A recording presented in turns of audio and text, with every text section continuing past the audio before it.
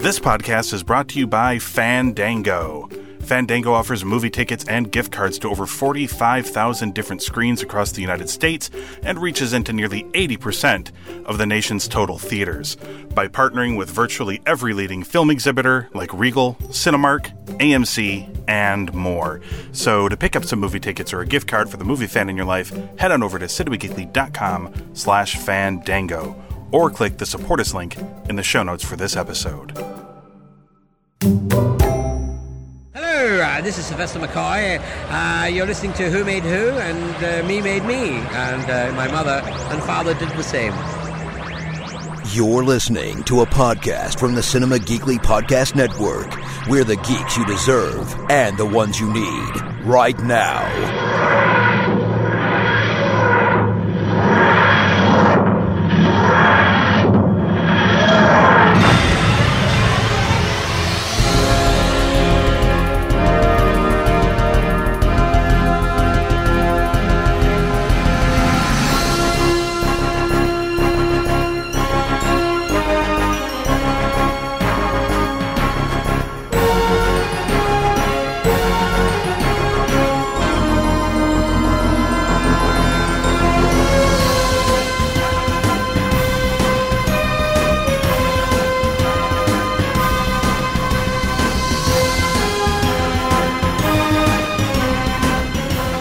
It's a brand new episode of Who Made Who, Cinema Geekly's Doctor Who podcast. It's Anthony Lewis and Ben Knight.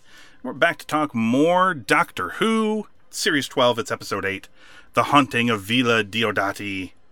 And, I was wondering if we were going to get a nice little tie-in to the finale, and we really did. In fact, this whole episode kind of, a little bit, is kind of like a mini first part of the two-parter. Yeah, I think so. Almost kind of makes these last three episodes a three-parter in a way. Very tied together. Yeah. Which isn't exactly what I was expecting going into this. So I was actually quite happy with this episode. But Ben tells me off the air before we were recording that there is some blowback to this episode, which I can't fathom beyond some general criticisms, but yeah, let's find out, shall we? Let's jump into the episode. So the Doctor takes her companions to 1816, Lake Geneva, to witness Mary Shelley gain the inspiration to write Frankenstein. However, they found the villa seemingly haunted, and Mary's future husband, Percy, has gone missing. A spectral figure appears and reveals itself to be a Cyberman, perhaps the lone Cyberman we've been hearing about this whole time. He's named... I didn't see any friends with him. That's true. He did seem to be lone. He did. This Cyberman is different from most of the other Cybermen that we've seen, though. He's missing a good portion. They all say that. Yes. Sorry. He's missing a good portion of his helmet, his faceplate. And he had... Not only does he speak, but he seems to speak independently and emotionally, which is very different from most Cybermen you run into. His name is Ashad, and he is seeking the missing Cyberium, the collected knowledge of the Cybermen. The Doctor discovers Percy, finding he had the Cyberium earlier and had gone crazy from absorbing it into his body, with the Cyberium creating the haunts to prevent discovery. Despite knowing Jack's previous warning of the lone Cybermen, the Doctor extracts the Cyberium from Percy and, under threat, gives it to the lone Cyberman, who returns to the future with it. The Doctor and her companions pursue, while Mary was inspired by Ashad, a modern Prometheus, to write a story. Of course, presuming Frankenstein. So... Now that we know the real story of Frankenstein, Ben, that it was based off of a Cyberman encounter. I knew it. I always had my suspicions, but never dared to voice them publicly until no, and episode. Why would you? So controversial. Putting that out there is just asking for trouble. Yeah. Yes, it is. What did you think of episode 8? It's an episode in 2 parts. Mm-hmm. So I felt the first part of it, I found it frustrating because, let's mention the elephant in the room right away. Mm-hmm. So there is a Doctor missing from the story. A little bit, because Yeah, because Mary Shelley travelled with number 8 for a little while. Mm-hmm. For those who don't know what on earth I'm talking about the Big Finish audiobooks Which are supposed to be actually, canon, correct? they are indeed supposed to be canon. So, so a friend of mine who is the biggest fanboy of the Big Finish stuff I've ever met, who is also an actor and is very much into into understanding how canon works in these things. He probably listens to the show as well, Brandon. I mentioned him last week, didn't I? Yes.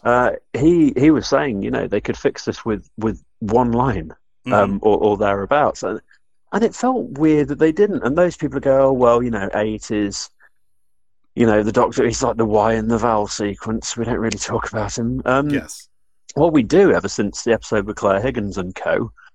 He's now been part of the television canon. Paul McGann is a legit number 8. So it felt a bit weird, and I spent the first half of the episode sort of thinking, well, are we going to mention this or not? And it turns out the answer ultimately was no. No. So I don't know whether I just felt distracted in the first half, or whether the first half was just a bit slow and almost a bit Amdram in places. I didn't think all the performances were all they could be, and so on. But there was a lot of fun to be had. There were some nice effects. There was the slightly interesting take on Cousin It. Yes, the hand. Not Cousin It, rather Thing. Yeah. With the hand and so on. Oh, that was a good wheeze. But then we get the appearance of Patrick O'Kane as the lone Cyberman. Yes. And can I say, I saw Patrick O'Kane as Michael in Whistle in the Dark in Royal Exchange in Manchester. And because he was part of the theatre company at Royal Exchange for quite a long time, I think like 20 years almost, or at least 15 years. And he is just a cracking actor. And he's so fucking sinister. He was great in this episode. Which I think, and he really came across, because we've seen quite a lot of Cybermen over the years, and you can play them as a number of different things, but he played them with the same intensity and kind of like he had the sort of power and sort of presence of a Borg, but with the kind of seething rage that I don't really remember. I mean, you sense collectively that the Cybermen are angry, don't you? But you don't really you don't see it expressed. No. It's expressed coldly by the Cybermen. Yeah. So it's what happens when the intensity of that rage is put across without the filter of the upgrade. And that worked for me. Yep. And I didn't expect it to. I kept looking for a moment where I thought his performance was too hammy, where one bit or other was overdone, and nothing did. Yeah, it worked really well. I believed that he was an angry, fucked up, sinister Cyberman. Yep. And I loved it. I quite liked the twist in the narrative in terms of the absorption of the knowledge and so on. All of that worked for me. I mean, there wasn't a golden arrow in the story, no, but there was a kind of slightly clumsy way of resolving stuff and so on, but that's because this is part of a bigger story and it's supposed to feel a bit resolved but not entirely, so I can live with that. It was a solid episode.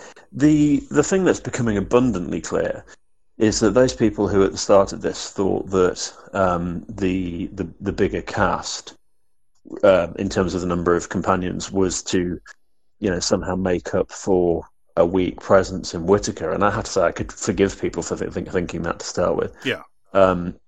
I think that now we're seeing that simply isn't true. Oh no, she's great. She, and again in this episode, strength, from strength to strength. In fact, definitely the strongest performance from her as the Doctor so far. Yes.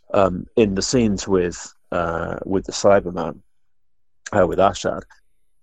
Yes. She was full on 100% Doctor, and one of the nice things about when you see a new Doctor, a few episodes in, is you start to spot what all of them do, which is they pull sort of little expressions, little mannerisms, just little gentle nudges to often, I think, their favourite Doctors over the years. Yes.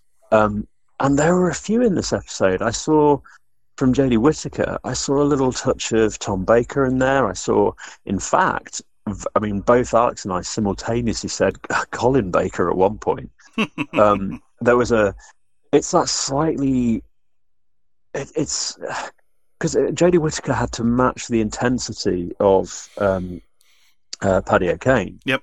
And so did this kind of, this sort of slightly overblown theatrical line. I can't immediately bring the line to mind because it's a little while since I watched it. But it was delivered with that sort of, if you're going to deliver a line that's camp because of its intensity, you double down on the intensity to make it believable. Yes. And there was a brilliant line in her conversation with Arshad that was absolutely that. And it was weird because I grew up with Colin Baker. Alex didn't, and we literally both simultaneously went Colin Baker. It was that that heavy. Stands out that much, yeah. Yeah, I really love this, and this then comes to the rub, and it's the only sort of final thing I'll say about this episode is that this is the third time now in this season where I've seen Chibnall set up in fantastic style what's coming next. And I now find myself, do you remember with Moffat we used to say that at least you sort of felt that you could trust that there was something coming at the end of it, and there usually was, yes. even if, and we were like, oh, well, we just have to trust Moffat. Yeah. Chibnall hasn't earned that trust yet. No. And we're currently, 0 for 2. Yes. In terms of setups to payoffs. Yes. If this serves as part effectively 1 of 3, which I agree with you, I think it absolutely is. It started pretty high up the chain, and it's got to have left itself some space to go with the next 2 episodes. Mm-hmm. My worry is I found my enjoyment of this episode lacking, because all the way through it I was thinking, is he going to run with this? Is he going to run with this? Yeah. And if he now doesn't, much like those last 2 episodes, I think it's going to be guttingly disappointing. Mm-hmm. Yeah. But in terms of a strong start, this episode, once you got past the initial stumbling blocks, was absolutely glorious. Yeah. Yep. I really enjoyed the episode as well. One thing you didn't mention and wasn't mentioned in the recap either, I actually kind of enjoyed the performance of Jacob Collins-Levy, who did Lord Byron in this episode. He was fab, wasn't he? I was very entertained by it. So Lord Byron in this episode had 2 looks, essentially. Look number 1 was either undressing the Doctor with his eyes, or look number 2 was, I'm gonna jump down your pants. Like, Lord Byron was in love with the Doctor in this episode, and she rebuffs him several times throughout the course of this. I think he was kind of there sort of as like a little bit of comedic break, a little bit, but I really enjoyed him as kind of like this little side thing that was going on in the episode. And he actually featured kind of prominently all the way up until everyone's like, whoa, a Cyberman. And that's also when Jodie's performance, I thought, really kicked into gear as well, as you noted. Yeah. Starting with her warning off the companions, because they had never even seen one before. And she's like, okay, we've been having a lot of fun, but the fun is over now, and this is very dangerous. And those scenes that she had with Ashad, the lone Cyberman, were, as you noted, very good. And I believed her gear changed, didn't you? Yes. In terms of the way she dealt with the companions. Yes. She definitely stopped looking at them like we're on the same level, even. It was kind of like that I'm the Doctor and you are puny humans. Yeah. Definitely, like, you need to be protected. You are mice, and this is a very large cat. So I like that, and I think the story here is the Cyberium, for whatever reason, found its way to 1816 Earth, and ended up in Percy Shelley's body because he saw it in the water, and he's like, "Oh, I can't resist this," and and apparently it contains the entire. It's like the Cyberman internet, essentially. It's the compendium of all of their knowledge and battle strategies and everything else. And apparently the idea here is that the lone Cyberman, Ashad, is trying to gather it so that he can rebuild the Cyberman army, which is now gone, or at least is gone at some point in the future, and he plans to rebuild it. And yes, it is, will be gone. Yes, yeah. That's kind of how it is in Doctor Who. Wibbly wobbly, tiny white. Yes, is, was, will is very much should just be on all of the posters. So all of this, Captain Jack's warning, all of this stuff, things that the Doctor willfully ignores here because she can't let Percy be killed in order for the Cyberman to obtain this information. So she takes it herself, but then ultimately ends up giving it back to our lone Cyberman. And her plan, essentially, from here is to fix everything she screwed up. This is one of those. I thought this was actually a really good Doctor Who moment where there weren't any good solutions, and she just picked what she thought was the best of bad choices. And now that she's done that, her plan is to try to fix the bad choice she made in any way that I think one of those lines was a bit Colin Bakery as well, because it takes you back to that whole point when, like, his era, Sylvester McCoy's era, where the idea of being the Doctor, it was exposed, if you will, that the Doctor did not have all of the answers. Yes, not perfect. Not perfect. Not a superhero, makes bad decisions, makes decisions that kill people, if you look at Colin Baker's era, actually, and Sylvester McCoy's era. Yeah. And I thought it was... We don't see that a lot. I mean, we have seen big sparks of it, like big flares of it, with each of the Doctors since the reboot. Yes. But this was Jodie Whittaker's first dark moment. Yes. And I worried that, I mean, we all knew that was coming, and I worried how well she would play it. Because if she played it like she were doing all other lines, oh no, look at that, it's happened, oh, he's dead, isn't that a shame? Yeah. If she'd done it like that, yes, I think we're pretty much over and we're going to have another 15-year hiatus. But I don't think we're in any danger, actually.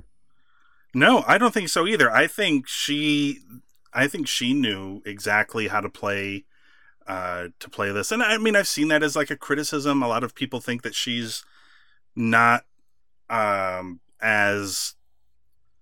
I'm trying to think of the word, because I honestly don't even really agree with the criticism, but I think she's too, like, meek of a Doctor. She's not quite as forceful or... But then look at Patrick Troughton's Doctor. Yeah. Because, I mean, he wasn't... I mean, he was really inconsistent as a Doctor. But he had quite a lot of moments where he seemed kind of passive to what was happening around him. Yes. Look at Pertwee as the Doctor as well. I mean, okay, he'd been cast aside by the Time Lords, and he was serving his penance for, it turns out maybe for defying their orders in terms of their Secret Service, but we'll find out. But his character was, a lot of the time, was passive to what was going on around him, and UNIT were taking control. So this idea that the Doctor in Whittaker's format was tertiary to the story, in places was true, but it wasn't new. Yeah. I think the thing that people found annoying, and maybe legitimately so, particularly the British fans, because of the, I don't know, maybe we hear the accent stronger, I don't know, is the fact that because she's playing it with, she's playing it with her own accent. Jodie Whittaker does speak like that. Yes. But because of that accent, it sounds kind of goofy to the British ear.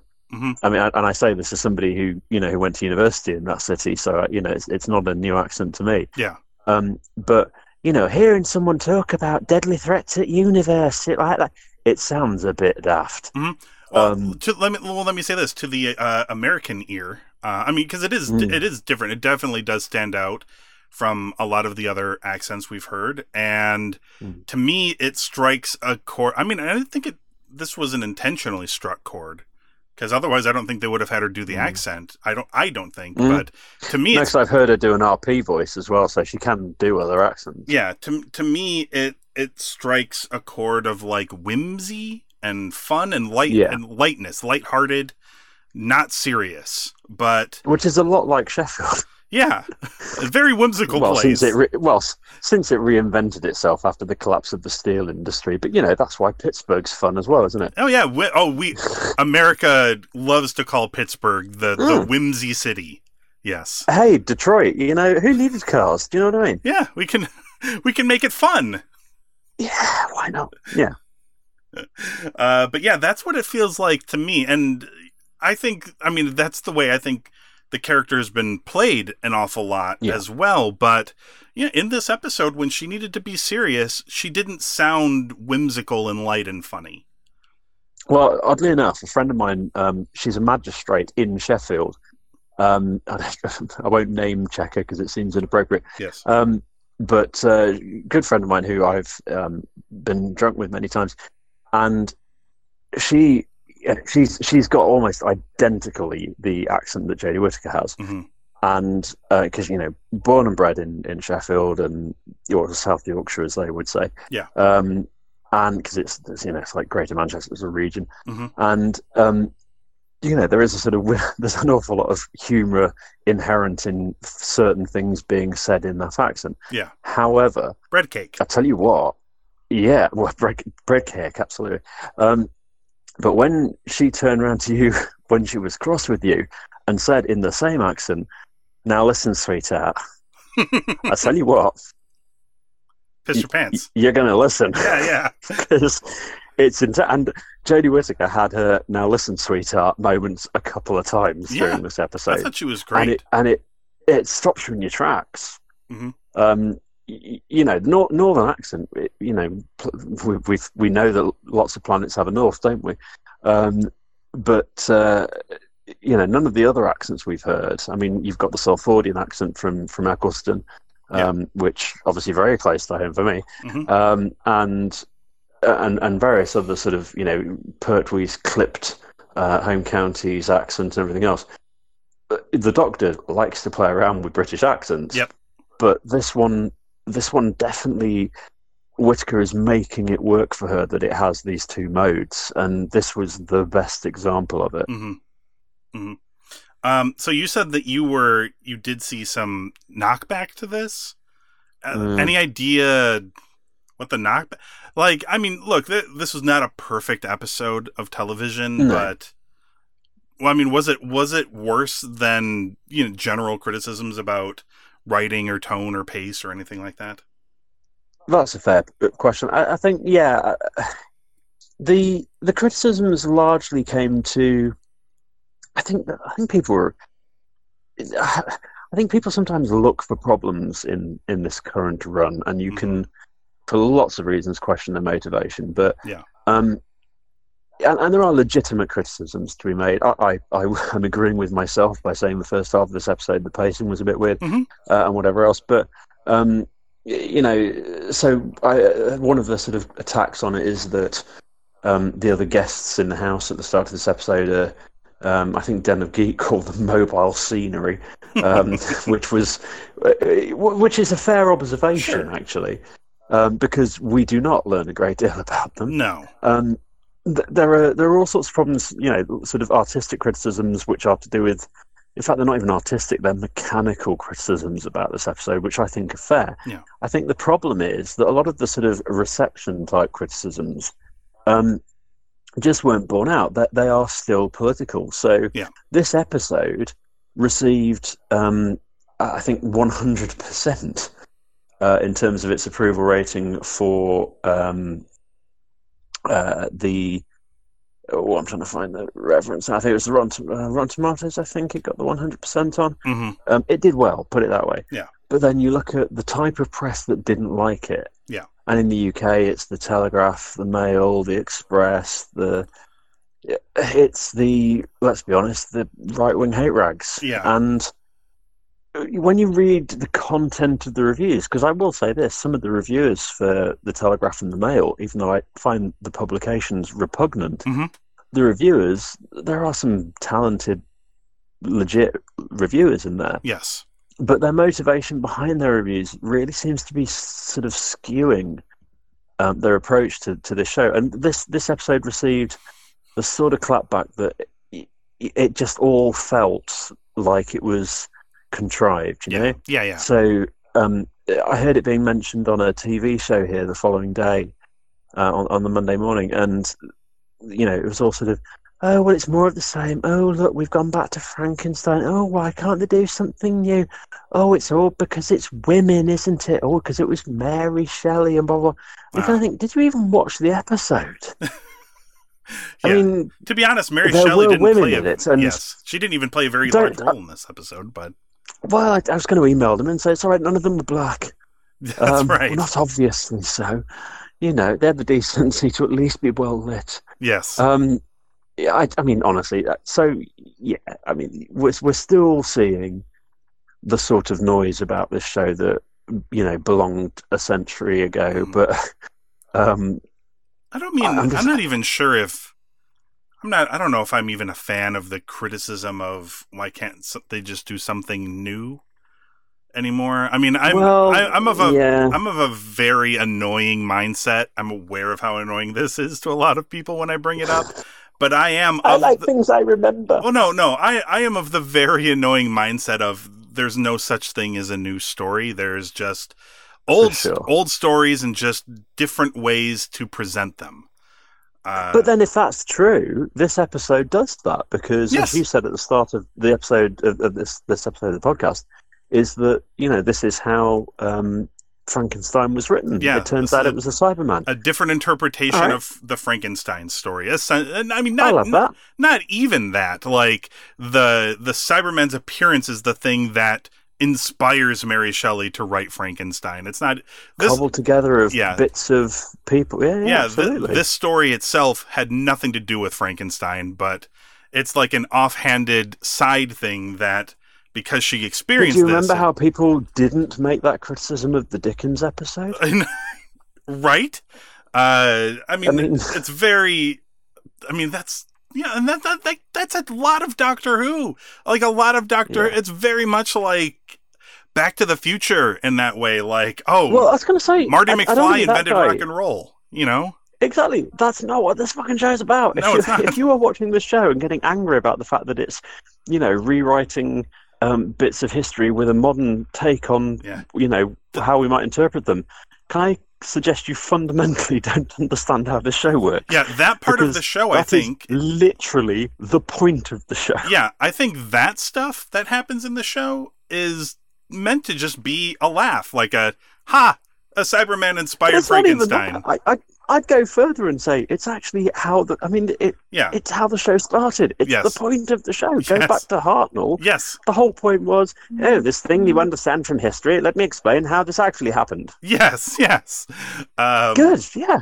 And it's supposed to be a whimsical thing that makes you happy, not like that story about whatever it was, like the Yorkshire tea that didn't really come from England that made everybody mad. How dare they? Do you know what I mean?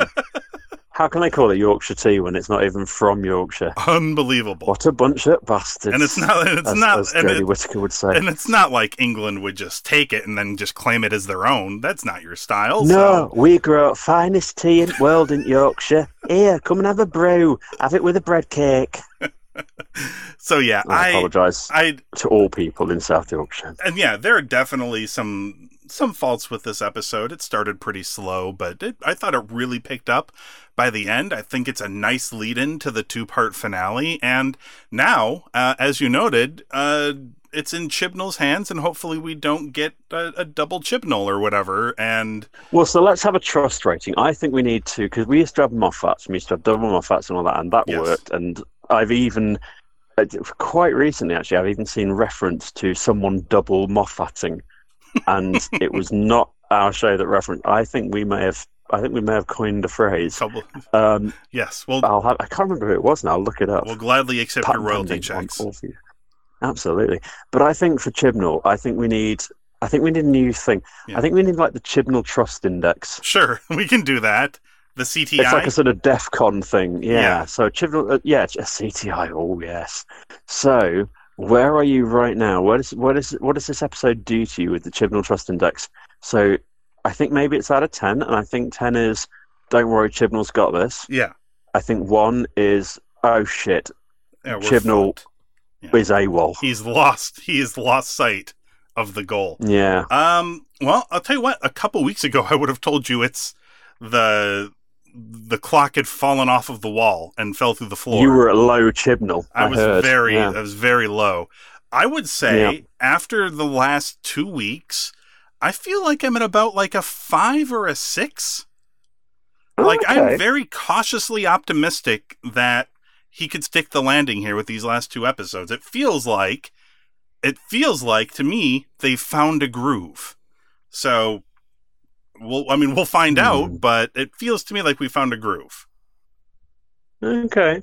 1 week is a coincidence, but 2 weeks, that's the beginnings of a pattern. Good point. Yeah. No, that's a good point, actually. Yeah. Because I think, so what you say, we're 5 or 6, did you say? Yeah, I'm let's say a 5.5. Like, I'm in between 5 and 6. A CTI of 5.5. Yeah. I want to trust him so bad, but then he's done this to me before. But then he'll change. I mean, there was like the first episode, and then there was the Jadoon episode, and the follow-ups to both of those just didn't measure up. You see, that's it. As George W. Bush once said, "Fool me once, fool on Shame on me. You shame Fool me twice. Twice. A fool can't get fooled again. Yeah. I think that clearly has a bearing on the Chibnall Index. Yes. I'm going to say I don't trust him. Actually, Ooh. I'm hoping I'm wrong. I'm going to James O'Brien this. I hope I'm wrong. Okay. But I'm currently a 3 on the Chibnall Trust Index patent pending. I'm putting my heart out there, Ben, by going 5.5. I hear that. Yeah. And I'll be here for you when he lets us down. But well, thank you. I'll need somebody. Come let us down. I look. I'm going to try. You can't keep going back to Chibnall like this and expect him to change. That's right.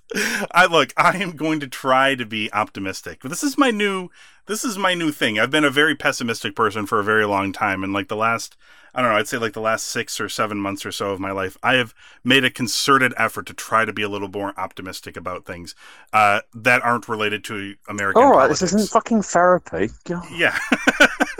I thought you were going to be there for me, Ben. I thought you were going to be there for me when he lets me down. I was, and then I got bored, and then I was drinking gin. You're like 7 in now at this point. Oh, only halfway through your weekly allowance. I was about to say, it's only halfway through my weekly allowance. It's perfectly acceptable. Okay, so any final thoughts on this week's episode, and what would you give it?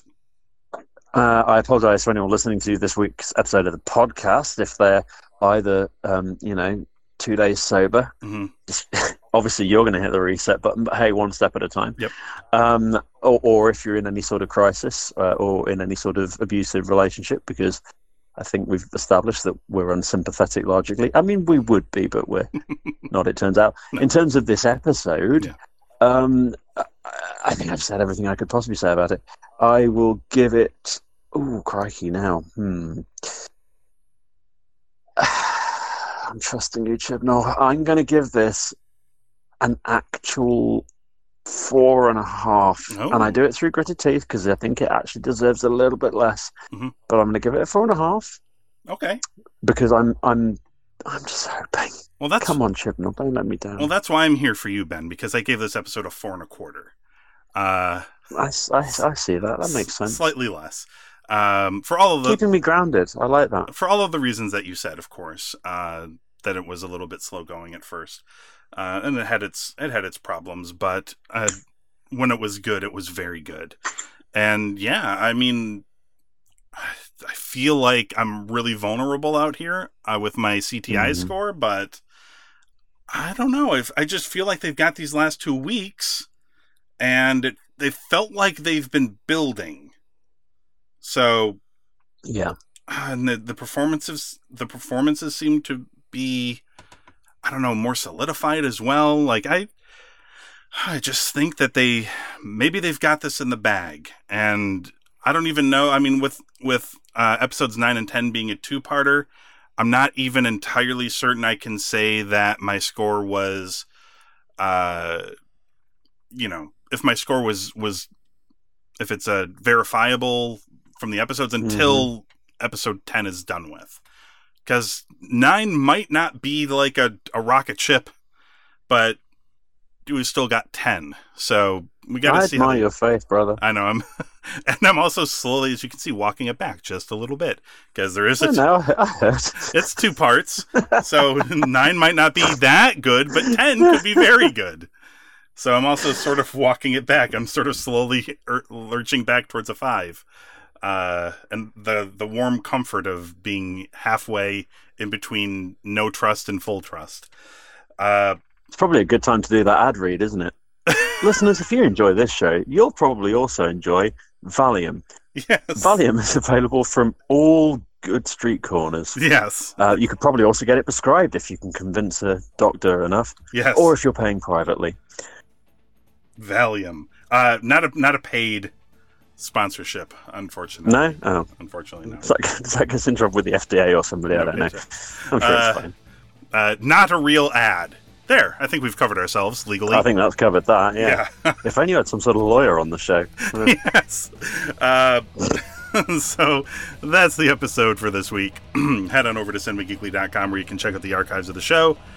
And, of course, you can find us on Apple Podcasts, Google Play, Stitcher, and Spotify. And just search for Who Made Who. Hit subscribe, and that way you can hear us come back next time and talk about more Doctor Who, Series 12, Episode 9, the penultimate episode of Series 12, called The Ascension of the Cybermen.